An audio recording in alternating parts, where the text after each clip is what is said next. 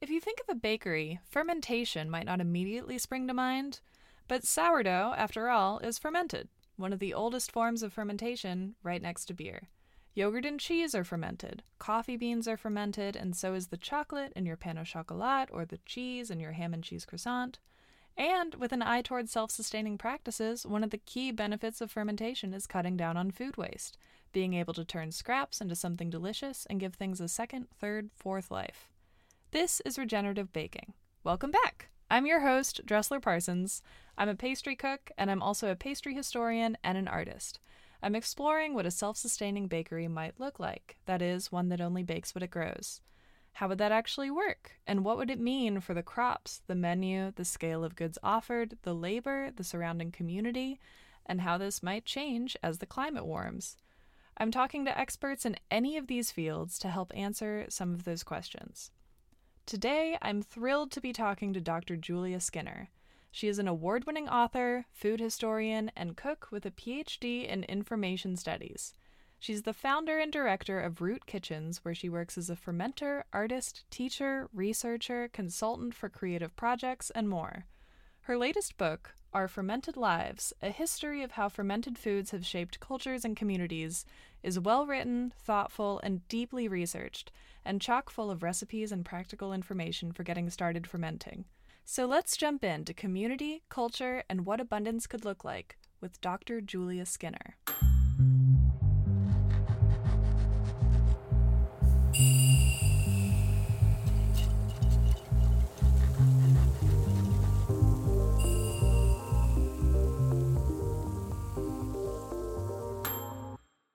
Do you want to start off by just saying your first and last name?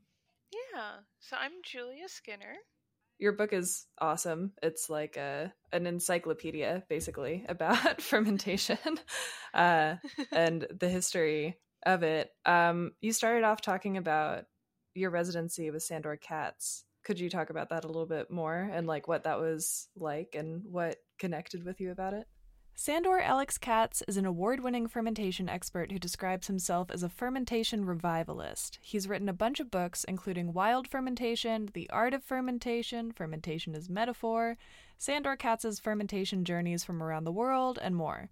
He's also given hundreds of workshops all over the U.S. and in over 20 countries, and has a 5-day sliding-scale fermentation residency program in Liberty, Tennessee, that's explicitly described as friendly, communal, and queer. Yeah, so that residency was interesting because when I applied for it, I was still working at a university. I was still like in this very different career path. And I applied for it and I was like, oh man, like this is so cool. Like I'd never get it. I'm not cool enough to get this thing, right? And like, but then I did, and I was like, oh boy, yay. And it was well timed because then I had been wanting to leave that job for a long time, but then I finally just like did it that January. And so that year, which was good because I did not know at that time that I was going to be doing like end of life care the whole year and stuff. So it was a lot of year. But that residency being in the middle was really nice because it was this like big affirmation and this very comforting sort of space. And I mean, it was also a space to just be like an openly queer person interested in ferments, which like is nice to have those spaces too. Yeah. No, absolutely. Like, it's interesting because in kind of thinking about putting this podcast together, I was like, oh, I would really love to talk to Julia, but how would fermentation relate to a bakery? And then I was like, duh. Oh, wait. Sourdough and butter and cheese and yogurt and all of this stuff that is so present in a bakery. So I loved, everything about that. And also the Ralph Waldo Emerson quote that you pulled. It was like, God made yeast as well as dough and loves fermentation just as dearly as he loves vegetation. Yeah, I mean, which I feel like sums up the book so well, right? It's like, it's so pervasive, it's so, a part of all of our lives. This quote is from Emerson's 1844 essay, New England Reformers, from his second series of essays. The full text is linked in the show notes.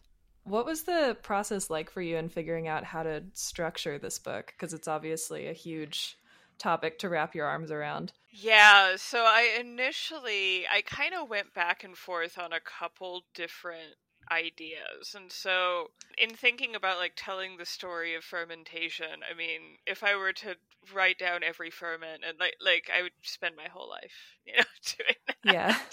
that. So I was like, okay, so we need some structure. And I had thought one option I thought about was like an encyclopedia or like geographic grouping of things. Mm. But what I discovered is I was like, there's so much overlap in like process and product between all these different types of ferments. I mean, like there's a lot of fish sauces, in like Southeast Asia and like farther East Asia, but then like there's also fish sauce in ancient Rome. So like how does that fit in? And like so that's why I ended up ultimately structuring it with the way that I did that's thematic so that it's you can be like, oh, how does this relate to health? How does it relate to flavor? So then you can talk about the flavor of all those different fish sauces and how they were used in all these cuisines without being like, wait, this one doesn't fit, but it exists and ah. Yeah, exactly. I mean, that, it makes a lot of sense. I also appreciated how holistic your categories were, like how in the health section you end up talking about how fermentation is like also a really solid meditative practice and also as a craft and the act of kind of doing something every day and checking on it. I'm assuming that's how you found it to be in your own life. Yeah, and it's been interesting. I imagine you've probably found this too, working with food with your hands, that's very much a thing. And like what I've found interesting is like the way that relationship has evolved over time. So yes, it's meditative. Yes, it promotes mindfulness and all of these things. But so this year, one of my big like themes in my own personal development has been doing a lot of like body based somatic work Mm. and like finding the ways of like working with your hands at like the way that like physically that feels grounding and kind of being more aware of that part of it yeah, has given me like even more appreciation for it. Yeah. No, it is for sure. Like, I mean, that's one of the reasons that I work in food is that it is very meditative to just make things with your hands. I thought it was interesting the idea that historically people with more shelf stable food were kind of in like a more food secure spot, but then also the nuances with that because there's lots of evidence of food being shared throughout communities. And I was wondering if you would talk a little bit more about that and like kind of the research that came up around these different ways of organizing food within a community. Yeah, so there's maybe an example I often point to as like kind of a good example of this is the kimchi making parties, the kimchong parties in Korea, where people come together and they make kimchi, and so everybody kind of has their own kimchi, but oftentimes people will also make extra for other community members that maybe can't afford the ingredients or housebound or whatever other community members that might be in need. And so that's an example of it building community with everybody making these ferments, but then building community by actually keeping the community like fed and alive later, right? But there's a lot of examples of people either storing and hoarding their own food, or sharing what they have. And for me, I include with that, part of the research that went into it was kind of noticing the gaps in our knowledge. So fermentation is so ubiquitous, right, that it's something we don't often think about recording. It's like, oh, like everybody's grandma makes sauerkraut, everybody makes, beer, everybody makes whatever. Why do we need to write it down? We all make it, but then those traditions change or go away, or, in the case of a lot of communities in like areas that were colonized, like those traditions were lost or suppressed. So like there's a lot of stories we don't have now. And so when I think about community and food preservation and food security, it comes down to not just the actual physical food we have, but the actual knowledge, like sharing information, with your neighbors, as well as sharing the food, recording the information, all of that. Yeah. No, absolutely. Like, especially when you were talking about how food preservation became very important during the last period of climate change, like the little ice Mm-hmm. age. I mean, it feels like this sort of exploration is really important as we go into another changing climate. Um, Yes. Yeah, it's part of why, and I'm not sure if this, if like consciously I realized this when I started teaching fermentation and writing about fermentation, and now writing about food preservation generally. Like, yeah, I don't know if it came to my mind that like we have to prepare our community because like, shit might go kind of sideways here at some point, but like, and like hopefully we're able to kind of right some of that sideways going to the extent we can. But yeah, I mean, also it's skills that are important that like a lot of us don't have anymore. Like most of my neighbors, like when like my neighbors, kids get sick and stuff, like I'm the neighbor they contact that they're like, do you have any more of that elderberry syrup? Like, my kids really like those pickles, do you have any more pickles? And like, and and yeah, it's which I'm really happy about, like to be like the neighborhood witch in her little cottage that gives everybody their pickles and elderberry syrup. But like also there's skills I would really love, all of us to have, too, especially since we're so used to living non-seasonally, and we are going to be asked to live more seasonally, again. Already are, but more so. yeah. No, I love that you're living my dream of being the neighborhood witch. It's a good dream. I'm really into having actualized that in my world. Yeah, I really appreciated at the end of the book you kind of like you're going through all of the tools that you'll need, and they're all like so just basic things that anyone can find. And I mean, I think, making that knowledge and craft accessible is so huge. It makes me think of a printmaking teacher that I had when I was in art school. And he would like teach us the school way to do printmaking. And then he'd be like, also, you can do this if you just leave it out in the sun for 5 minutes and you can wash it out with a garden hose. Like, it's like you can do it with these tools and you can also do it very cheaply another way. Quick printmaking aside, since I brought this up, this is specifically about screen printing. If you squeegee emulsion, a confusing name, but that's just what it's called emulsion, onto your screen and expose it to light, it hardens. You can make a stencil in the screen by printing out an all-black version of your design on a transparent piece of paper and placing it on top of the emulsion-covered screen. So when you expose it to light, the dark parts of your design block the light. The emulsion glue hardens everywhere else, and you remove the paper and rinse out the screen to leave behind your stencil. Screen printing studios use specific equipment for this, like a light table and so on and so forth, but you can also do it with the sun and a garden hose. Would you want to talk briefly about the kinds of things to ferment? Yeah, so I mean, I'm going to preface this by saying that like whatever tools you like using and you want to use, like, are the tools you should use, right? Like some people really like to use, like they really want to homebrew beer using, really specific kits, and they want to really kind of control the outcome, and that's great, and like do that if you want to do that.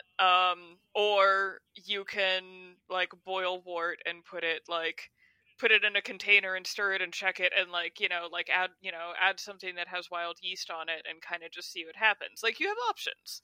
um for me, I try to teach at the level of the most accessible. I mean, for the reason you described, is like the more people that have access to this, the better. And yes, there are benefits to using certain specialized tools, but also magic can happen without it. So, kind of the big thing I tell people is like, you've, a jar, some salt, and some time, and like that's basically what you need. Like, if I have a cabbage, I massage some salt, I shred it up, massage salt in it, pack it in my jar, and let it sit. Like, I probably will get sauerkraut out of that, unless, I don't know, something goes real wild with it. But, like, if I, like, don't have any brine in there or something, then, maybe it won't turn into sauerkraut. But it really, 99.5% of the time, it will be delicious and wonderful.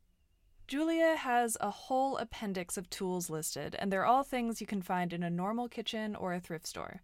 This includes crocks, containers basically, weights, anything heavy, from a bowl to a plate to a bag of beans to a boiled river rock, literally, tea towels or cut up sheets with twine or a rubber band to secure them, a permanent marker and masking tape for labeling, jars, funnels, mixing bowls, measuring spoons, a strainer, cheesecloth, and a salt cellar for easy salt access. Yeah, I mean, it's really that simple. And, same with many other things. I mean, tempeh making and koji making and stuff, you can buy specialized chambers. I turn the oven light on in my oven and put them in there and let it incubate that way. That's the same way I incubate my yogurt.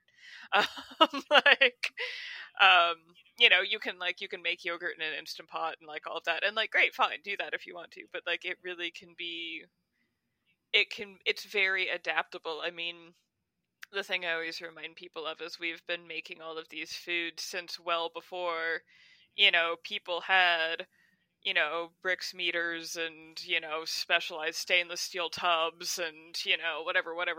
Like, Brix meters are like little handheld microscopes that specifically measure the amount of sucrose in a liquid. I've used them for sorbets because you want the sugar content to be high enough that the sorbet has a nice kind of creamy texture and isn't just fruit ice. And yeah, we've been making this stuff for thousands of years without all of that, so like you can probably make it with whatever you have around. Yeah, that kind of thing is what I love about pastry too, when there's a specific temperature that you need for Swiss meringue, but you can also do it by just sticking your finger in the bowl, and then if it's like a little too hot for comfort, then you know it's ready. Or if you're like heating something up to softball temperature and you just drop it in a glass of ice and it is a soft ball, then like you're ready. So yeah, which I think, like, you bringing that up makes me think about the way that we tend to look at recipes and cooking now versus in the past, where like this intuitive kind of learning by feeling and doing is like how we've cooked for so long, right? And like now, and I mean, there's like a whole interesting history, which I'm sure you already know, of like Mrs. Beaton and all the all of kind of the changes to recipe formatting. Mark Rumminger has a meticulously researched article about this on his blog, Slices of Blue Sky, linked in the show notes. But the short version is that recipes were once written as narratives, like one big paragraph of explaining how to cook something. The ingredients weren't separated out, it was all mixed in as part of the cooking directions. But in Isabella Beaton's 1866 book, The Book of Household Management, she wrote recipes in a style similar to recipes today. The title, followed by a short story about the recipe and tips for cooking it, then a list of ingredients, and finally the cooking directions. If you're interested in this topic, the Mark Rumminger article has tons of references linked for further reading, including an episode of Gastropod about cookbooks over the years and how they continue to evolve today. But now this reliance on, like, it has to, I have to like take this exact temperature, I need these like really exact steps, and it's like man, the way I learned to make bread was like, if the water's wrist temperature, then the water's like what you want to use, right? Like, I don't think I've ever actually taken the temperature for water for my bread. And like, yeah, so like you talking about that kind of makes me think of like that too, and kind of like how cool it is that we're like, people are starting to kind of move back in that direction a little bit. Yeah. I think there's a thing with bread too, where like it's alive. And so like kind of just intuitively, if you're like, well, like, is this a comfortable temperature for me? Like it is probably a comfort, or like if it's too cold, then I'm huddled on my bed in a blanket. But if it's like a Yeah. reasonable temperature, then Yeah, I'm out doing stuff. yeah. It's wild too that I didn't know commercial yeast is only 150 years old. Like, that's very new. Yeah, I didn't know that either until I started researching this book. Commercial yeast, like the granulated kind you buy in packets at the store, was first produced in Europe in 1871 and then made its way to the United States in 1876, debuting at Philadelphia's Centennial Exposition. But these early versions were sold in blocks, not granules, and they only lasted for a few days at a time. Dry yeast packets were sold in the 1940s, and an even faster rising yeast came on the market in the 80s. I figured it was relatively new-ish, but I didn't realize it was quite so recent. Um yeah, I mean, people were buying, I mean, not commercial yeast like the granulated stuff we have today, but like a starter maintained by a bakery, or, getting like the foam that was scraped off beer and like using that, or, whatever. But yeah, it's so interesting because I think we take for granted, like, oh, we just always have this yeast, and I'm like, no, like, you actually had to maintain it, or like get somebody else's starter or something for like most of history. But, like, theoretically, Yeah. does that mean that most pastries were once made with sourdough? I mean, I would think so, right? I mean, they'd have to be. Like, I mean, unless you had, I mean, there's like, chemical leavening agents too, but the commercial versions of those are also, relatively recent. Yeah. So, and I don't know as much about, chemical leavening. I know that, there's various ways people have done it through history, but I don't really know what those are.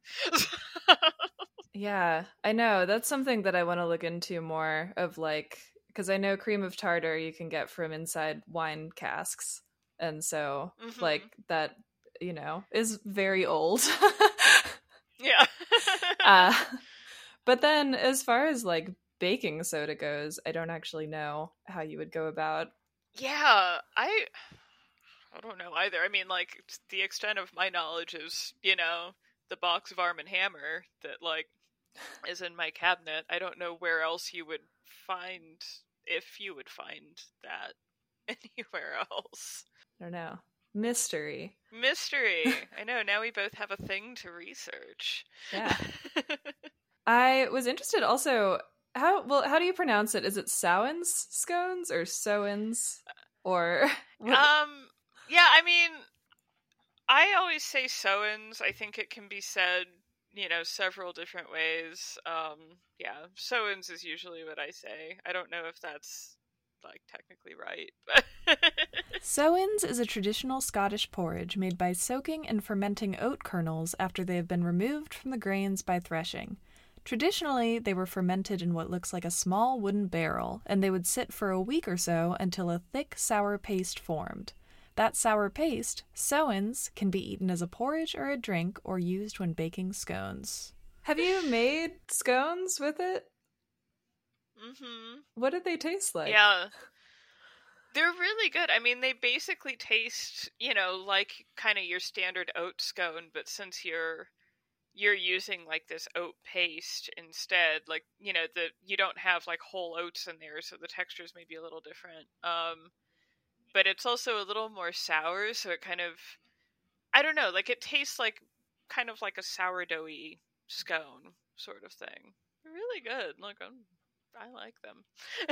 I mean, it sounded cool. It also, there were a couple of things that I thought were interesting about oats, and one was you mentioned they were first considered a weed in, like, wheat and barley fields, and then eventually, like, came into their own as a crop. And is that a thing that Yeah. happens a lot, where it's like, oh, this plant is just, like, not a useful plant, and then it is the most useful plant? And then it becomes very useful. Yeah, I mean, the more familiarity we get with the plants in our environment, the more we're like, wait a minute, this seems very much like, this thing or that thing. And then sometimes it goes totally the other direction. I mean, like, here in the South, the most infamous example being kudzu, where it was brought in, where they were like, "Oh wow, look, you can do all this stuff with the root, and you can eat the young leaves, and you can make baskets out of the vines, and like, great, well, like we have enough like basket material to last us for the rest of our lives now and beyond. Like, thanks, guys. Like, the entire for anybody who's listening who's not in the South, it basically everything's covered in kudzu now. Like, it's all kudzu. Like, my backyard, I have to spend probably 2 to 3 hours a week cutting back kudzu with a machete. Like, it's insane. And I live in the middle of a city. Like, I don't um yeah, but yeah, I mean, I think that, and kind of going back to the climate conversation, having more awareness of like the plants that adapt well, right, to where we live, and that are thriving, and like how we might interact with those plants in sustainable ways that also feed us, feels important to know. Yeah.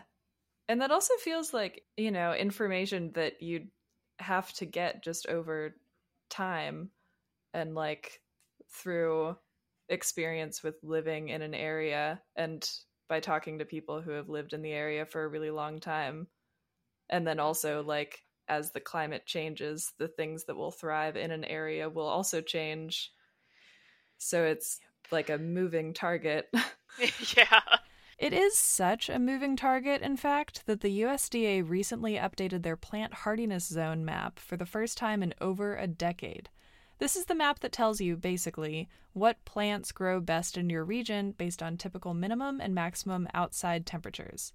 In the most recent update, about half the country has shifted into a warmer zone. Yeah, I mean, it's something that's interesting, kind of talking with other foragers about like the differences we see in when things are showing up. And like, there's a good piece of advice that Mallory O'Donnell offers, which is to watch, like, once you've identified a plant and you know where that plant kind of is, actually go and visit it and watch it through all 4 seasons and really see, like, watch how it looks in all of those seasons so you're able to identify it, so that I can, like, I don't know, like, look at a pecan tree when it's winter and be like, that's a pecan tree, right? Even if it doesn't have, pecans on it in, like, I don't know, February or whatever.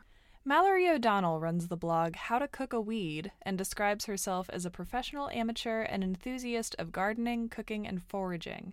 She teaches classes, and her Instagram is linked in the show notes. And just the difference in when things are coming up, like in my own yard, I've owned this house for about 8 years now, 8 or 9 years, and chickweed, I used to get chickweed like every April and every like September, October. And the chickweed that was normally the, like, it's starting to cool down kind of fall chickweed is just coming in now, like, as of last week. Oh, wow. And so I've seen, like, just in my own microclimate, a change, which is, there's many soapboxes I can get on about how Atlanta's treating the environment right now, and in general, but especially right now. But I won't, just to say that I think that because of that, you're seeing really dramatic changes in this place in particular, because our ecosystem is being ravaged so quickly. Like, the rate of change might look a little different if I was somewhere else. Yeah, no, that makes sense. This is a different topic, but could you talk more about Saradwen, the goddess of fermentation and magic? Yes, who I have off screen here. I actually have an altar to right over there in my little writing den studio. Incredible. Apparently it might be pronounced Caradwen, though I'm not sure I'm saying that right either. But the famous poem about her is in the Book of Taliesin, a book of poems from the early 1300s and one of the most famous Welsh manuscripts.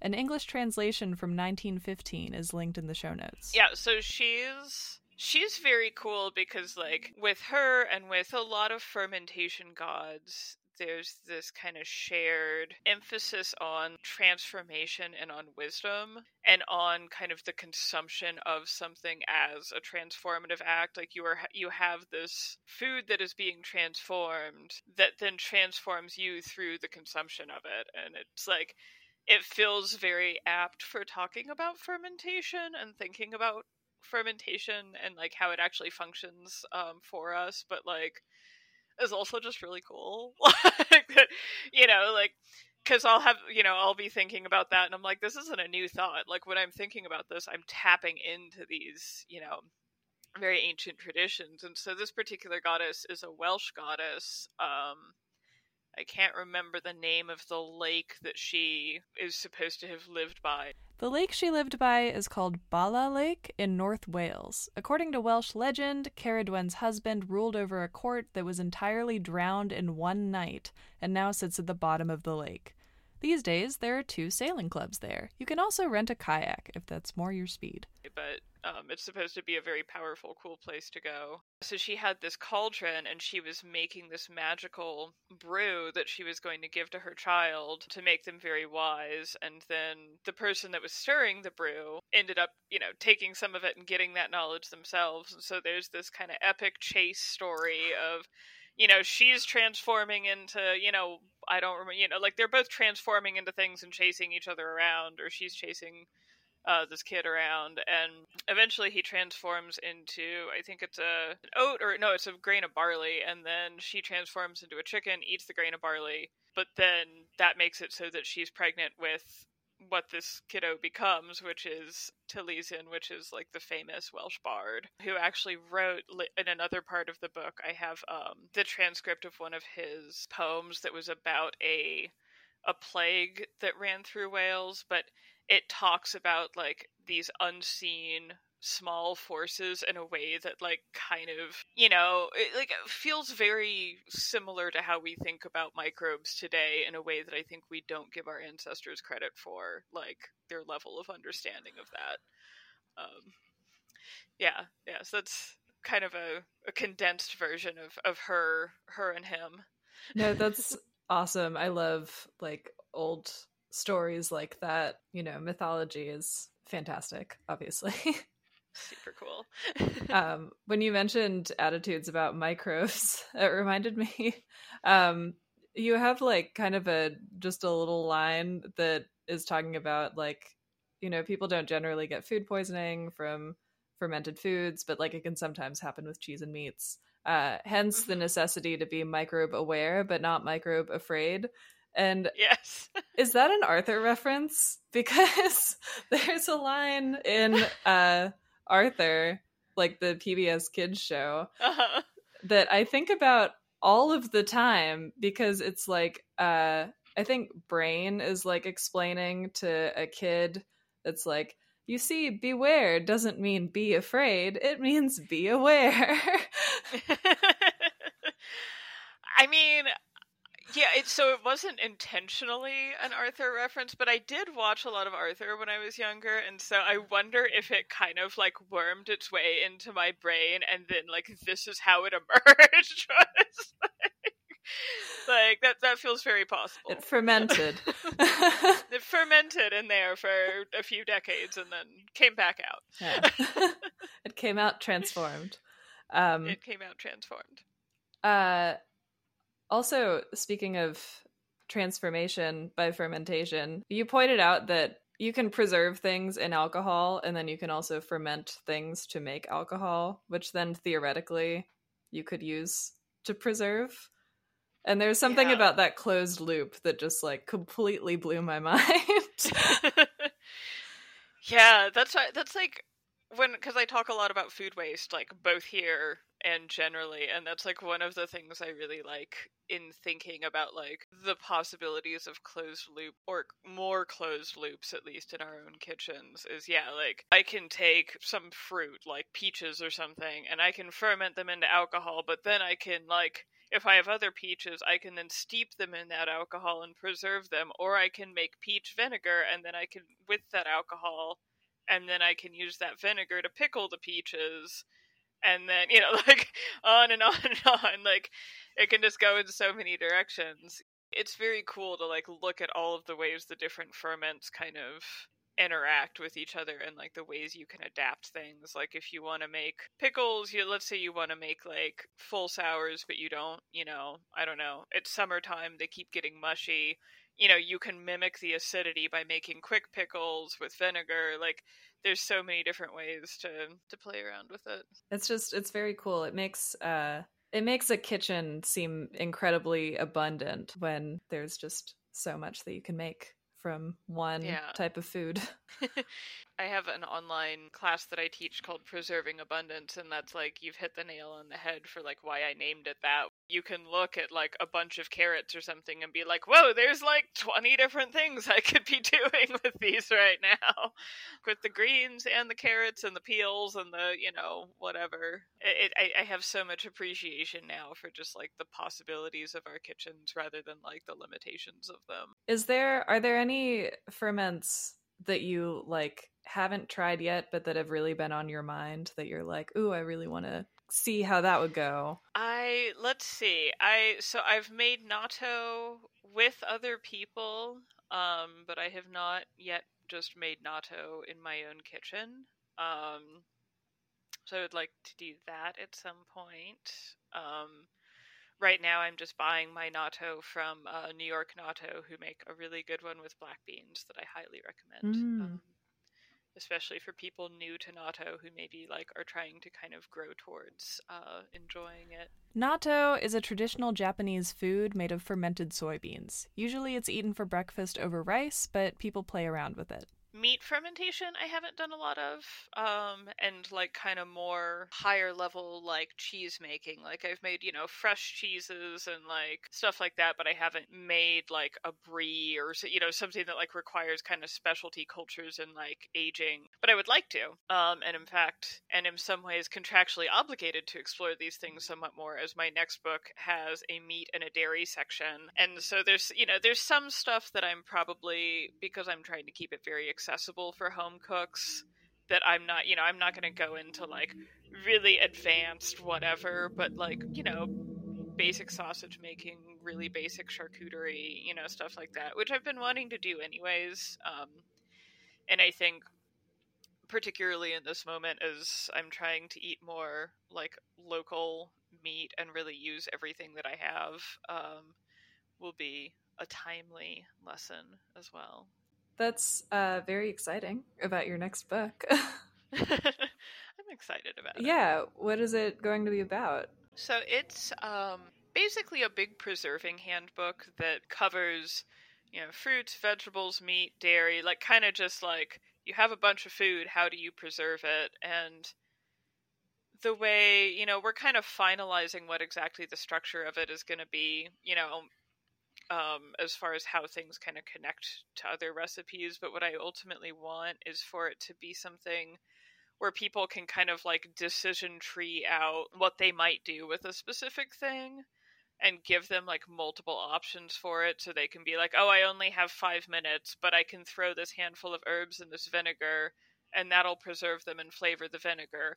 Or like, oh, I've got all this time, I can like, I don't know, do something else with these herbs. I can, hang them up and dry them and then crumble them, or I can, put them, ferment them, or I can, do whatever else, make them into a paste. Yeah, so like kind of giving people options, and then I'm unlike a lot of food preserving handbooks that tend to go like really big batch, so they're like, you've got 20 gallons of tomatoes, right? I'm like, well, not everybody has 20 gallons of tomatoes. Like, so like I'm trying to make it like, hey, you've got 10 tomatoes, here's what to do with your 10 tomatoes, and then like if you have 20 gallons, you can just kind of size up, like you can, rather than making somebody try to like split a recipe, a bunch of times. Like it's so much easier to just like expand the recipe. Yeah, so I'm very excited about it. I'm handing in the final manuscript in October of next year, so I've been testing things all this year, but on into the future. That's so exciting. And it is, I mean, I'm sure it's nice to have a hard and fast excuse to try these things that you've been wanting to get more into anyway. Yeah, it's things that I'm like curious about. I was testing a carrot cake jam recipe, Ooh, which I'm very excited about. It's jam that tastes like carrot cake. It's kind of my new favorite thing. I'm excited about that. Um, I need to make more because like I've had a couple family members that are like, "Hey, I want a jar of that for Christmas," and I'm like, "I ate all of that already, so to make you more." Totally valid. Yeah, it was really good. But yeah, that one, I was like, oh, like translating the flavor of carrot cake into jam in a way that where like the spices feel balanced and everything comes through. I was like, oh, this is gonna take me like a bunch of tries, and I mean, and this doesn't always happen. It's not like every recipe I make, I'm like, it's perfect on the first try. But in this case, it happened to be like exactly what I wanted on the first try. So I was like, oh, great. Okay, well, we've got fine. Like we've got carrot cake jam now. And, or like I've been making root vegetable like jams in general, and I kind of thought that like the boiling process and like making it process was going to take a lot longer, and it's actually been pretty straightforward and easy, so yeah, it's been nice. That's awesome. Yeah. God, that sounds so good.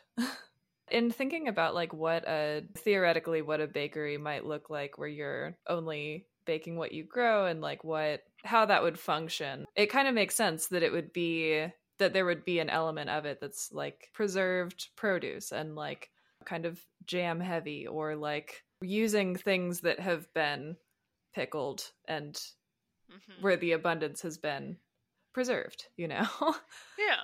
And so the idea of a carrot cake jam is like, wow, that just like fits right in there. Super easy. Yeah, or like, I mean, things that I think we think of as like being in like cans at the grocery store now, but historically were like canned by people in their houses, like cherry pie filling and apple pie filling, and like, these things that it's like, oh, like we used to just make those. And it's something I've been getting back into. I just finished testing my apple pie filling recipe a few weeks ago, and yeah, it's like I never really make apple pie because it's just like me. Like I'm just here at the house by myself. Like I don't need a whole pie. But I was like, well, I need to like make a pie to see if this filling like tastes okay like once it's baked. And so yeah, but it was nice because now I have like enough filling for like a bunch of other pies. I'm like, okay, well, if anybody invites me to like a holiday thing, like I'm set. I just have to like dump this in a pie crust and then like I'm giving a gift to future me with that. But yeah, I also ate pie for breakfast every day for a week, which was really nice. That does sound really nice. Yeah, it was very good. Wait, so how does that work? Is it like it's just preserved with sugar and then it's shelf stable, or? So basically, when you make apple pie filling or whatever pie filling, you're basically cooking down the fruit in like a thick sugar syrup, that you flavor however you want, and then you want the sugar to be relatively high, and you want it. I also add a little bit of acid to it, citrus juice, or in this case, I think I used apple cider vinegar. And the sugar and the apple cider vinegar then make it so when you hot water bath can it, it actually stays shelf stable. You don't have, botulism and other things you do not want growing in there. But it's basically cook it down into a thick syrup and then hot water bath can it for, however long. I can't remember from the recipe how long I did for quarts. I want to say like 25 minutes, something like that. But yeah, it's pretty easy. Yeah. It's like it's all pretty easy. Like I haven't done pressure canning yet, which is also I have a pressure canner now, but I haven't busted it out yet. That'll be probably in the next couple weeks. So I feel that. It also does make sense, like, I mean, pies have been such an old form of food and an old form of dessert, and like of course if people were making them pre-refrigeration, like they wouldn't just be making them with fresh fruit, they would also probably be preserving the fruit, reconstituted fruit and all kinds of stuff. Yeah. Well, and then there's like, and I'm sure you're already well aware of this, of like the history of pies, like as a preservation technique. I linked a really interesting academic article about this by Amanda E. Herbert and Michael Walkden in the show notes. But here's a quick excerpt to explain pies as preservation. Since its inception in Britain around 1300, pie crust had functioned as a sort of ongoing culinary experiment, a tool used by bakers and household cooks to make perishable sources of protein last longer. Pre-modern pies, baked with thick crusts and firm crimping, created hot, airtight environments which helped to ensure that their contents would not be exposed to bacteria and therefore would not rot or become inedible. Yeah, which is like the first time I heard about that, I was just like, whoa, like how cool. Like it makes so much sense, but like, yeah, I never would have thought of it. I was wondering, towards the end, you kind of talk about how a possibility for the future is kind of a return to more like localized communities. And I don't know, I was just kind of wondering like how does fermentation like intersect with kind of your dreams for the future of food and community and societal organization, I guess. I mean, so like my personal dream is at some point what I want to do is have is I'm like setting my life up for living part-time here and part-time in Ireland. Nice. And so, which I'm super excited about. But what I think would be ideal is to have like, I want to have kind of like rural kind of skill sharing educational spaces in both. And I think, and there's already a lot of people in both countries doing this, right? And so it's as much tapping into that rather than being like, I'm, making something entirely new. It's more like I'm offering another place where this is happening, right? But I think when we think about how fermentation can support our communities, I think that educational and kind of local regional component is going to be really important, of like having a place you can go to learn these skills and having networks of like local farmers that you work with and kind of just plugging back into that, like into the networks that we have relied on for most of history. And now, I can go to the Publix and I can get, avocados any time of year, and like the person who grew them is at best hundreds of miles away. Like, which like I'm very happy to have avocados. Like I'm very into them, but also I recognize that like it is such a shift from like what things have been historically, and it's like not a sustainable shift. I mean, as is becoming increasingly evident, and like I think people kind of get in this like all or nothing, like I have to give up my avocados forever because the world is burning. And I'm like, you can also just really plug into your local community and like have your avocados once in a while, but like kind of mostly be in this community space. And like that's a great place to start. I loved too when you're talking about like kind of the act of fermentation or like eating something fermented, how there's like this triple community thing going on where there's the micro community of the microbes, and then there's the macro community of like your ancestors who have been fermenting for, millennia. And then there's like your current present day community of the people that you're making the ferments with or sharing them with, or, the farmers that you got the food from, and so on and so forth. And so it's like just part of this huge network that reaches through time and space. Yeah. Yeah. No, I like something that fermentation has really taught me is that like these traditions, these very long wonderful traditions, I'm at a point where like all of my ancestors, have been, in one way or another were making and or consuming these things, right? But many of them were making them. And then I'm kind of at the point where I'm like, oh, like it's up to me to decide like what traditions are being carried forward or not, how these traditions are nourishing the community, like what needs to shift or not based on the community I'm currently in and how that alters those traditions. Yeah, like we don't, like I had ancestors that I'm sure made sewins because like they were Scottish people who lived in rural areas, right?